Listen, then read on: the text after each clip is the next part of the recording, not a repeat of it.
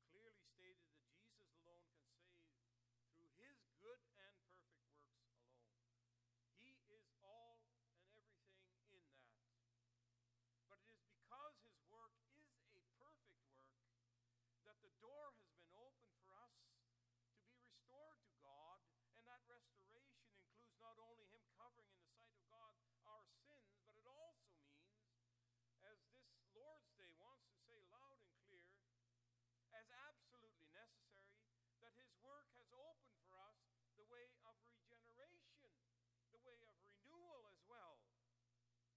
And that's how we have to understand things. God has purposed not only to justify us through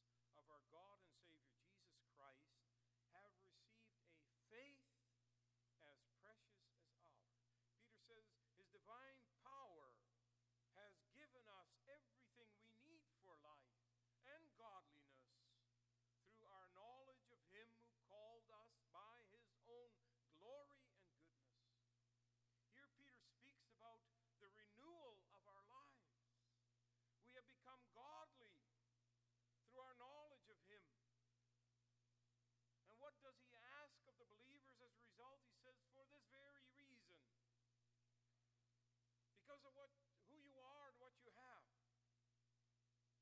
Make every effort to add to your faith goodness, and to goodness knowledge, to knowledge self-control, to self-control, etc., etc.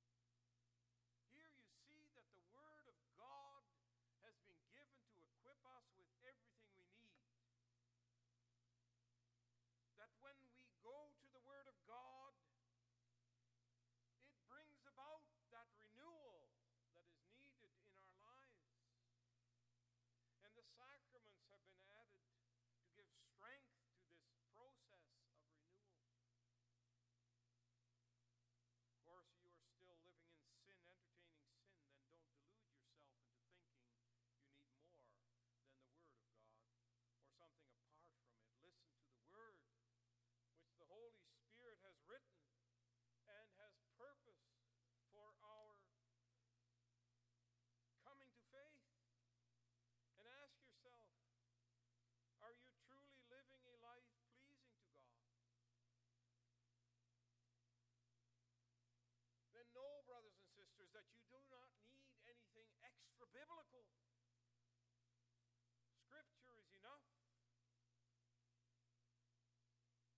And then do the things which Christ has opened up for you to do.